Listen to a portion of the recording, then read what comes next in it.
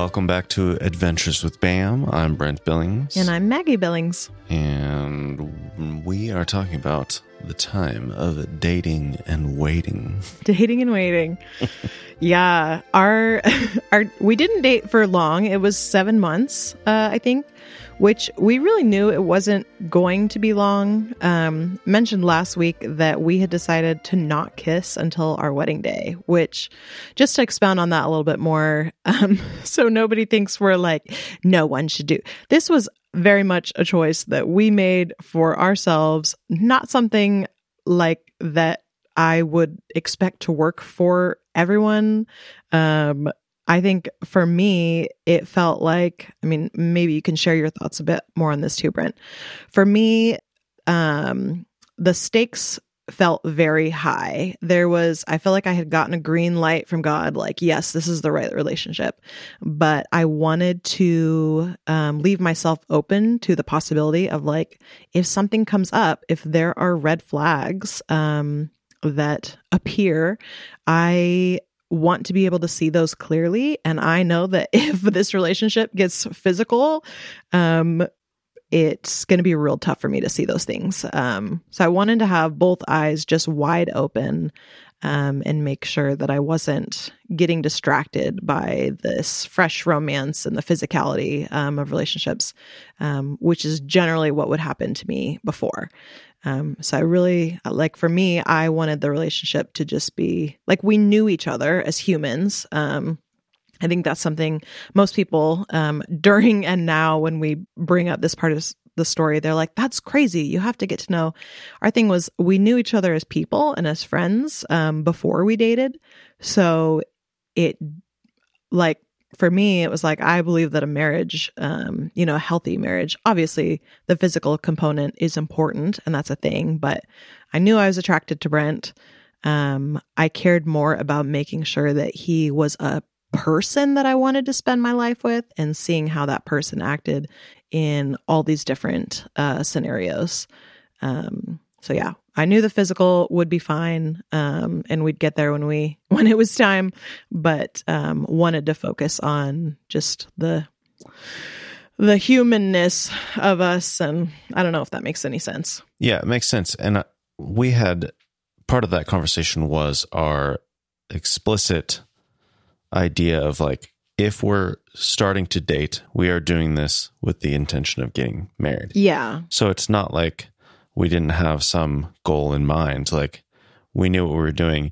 The no kissing thing didn't really have anything to do with the timeline. It's not like, oh, we weren't kissing, so we had to rush through our dating. That wasn't really part of it. But it, sort of same thing for me, like just knowing my own history and knowing my own lack of self-control and regretting some of the choices I'd made in the past. And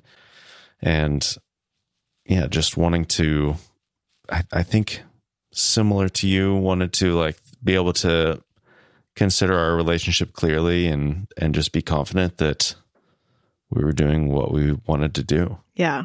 Yeah. So in a bizarre way, the time that we dated, our relationship was not physical at all. I can, like, confidently say, like, yeah, we didn't kiss. But, like, I feel like by the grace of God, we didn't, like, there was no scratching around the mosquito bite. It wasn't like, well, we didn't kiss, but we found other ways. Like, we functioned as very good friends who had agreed to get married at some point in the near future. So we hung out a lot and we did stuff together and, like, we'd go on dates and stuff. But it was, like, physically very platonic, but I think emotionally and spiritually very deep and intimate. And we held hands and held hands. Some sort of probably arms around each other in, like, fifth graders movies. Yeah, I don't know. Yeah. It's not like we didn't touch each other at all. Right. It wasn't purely Victorian, but it was a little bit Victorian. A little bit. It was old school, guys. It was old school. Anyway, so luckily that did not last for long. The other weird thing was, so at our defining the relationship coffee date, so, there was that conversation a little bit like, hey, if we're going to do this, I feel like, let's do this with marriage as the goal. That was basically the last time we talked about marriage. So for 7 months, there was no like, hey, when do you think we should get married? Well, what do you want this to like that conversation did not happen. And yeah, I didn't bring it up because I like wasn't sure what the timeline was going to be. So it just never came up. / I never brought it up. And then, there were a few, 7 months is not a long time to date.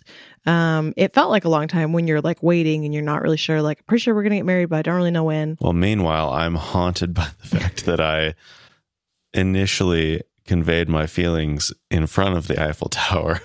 Yeah. And how can I possibly even come close to living up to that for an actual marriage proposal? Well, and you pulled a couple other real sweet surprises while we dated also. So basically immediately after we were like, yeah, let's date, you were like, great, do you have plans for November 26th or whatever it was, the day after Thanksgiving? And I was like, no. And you're like, great. So you told me that it was going to be a double date with our dear friends Seth and Anna, who had also just started dating. And basically to get dressed up and that you'd pick us up and we'd go have a surprise. So long story short, the surprise was the guys had purchased tickets for Trans-Siberian Orchestra, which is this whole, it's like Christmas rock music and fire, and it's just wonderful. So we all got dressed up and went to dinner and went to that. And that was a great surprise. Seth and I kept it secret from Maggie and Anna the entire time. Mm-hmm. Through the getting ready process, through the drive, through the dinner, through the arrival at the arena, through the entrance into the arena, all the way into our seats. It was incredible. And I did not know. Before the show began, I had forgotten about this, and just remembering it now, I'm so irritated again. The stupid radio guys, the DJs are like, hey guys, are you excited to see Trans-Siberian Orchestra? Like, I was so close to just like having the first, like, That was great though, know. I know it was I thought it was fine, a great reveal. But like how great would it have been for like that open, I don't even remember exactly how open, but like that drum hit and those lights and the violins or whatever it was, and just we were so close to it, and then the radio guys ruined it. It was fine. It was a great time. So anyway, that was lovely. And then another surprise you pulled a few months later. It was a similar like, okay, get dressed up. We're going to go somewhere. And that was great. I think I didn't know until we walked in to the Performing Arts Center. It was Beauty and the Beast on Broadway.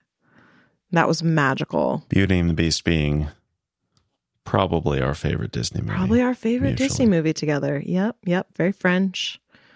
Very, I don't know, lots of great things in there. It's tough to pick a favorite, but man, it's so good for so many reasons. Indeed. So Brent had been batting 1,000 on the surprises up to that point. Do we talk about the engagement? Well, yeah, I mean, we will in the next episode. Indeed. I don't know how long we're at. Oh, well, yeah, we're at 10 minutes, but whatever. The story will continue either way. We have plenty of things to talk about, but I did finally figure out how I was going to do something that was not quite Eiffel Tower level, but, as close as I could get with the resources I had available. So the story will continue. We'll get to that next week. We do want to start hearing from you now. Our email is abampodcast@gmail.com. So get in touch. Or, if you've got our numbers, you can just text us, whatever. That's fine too. But tell us what you want to hear us talk about, and we'll be back next week to see what happens next.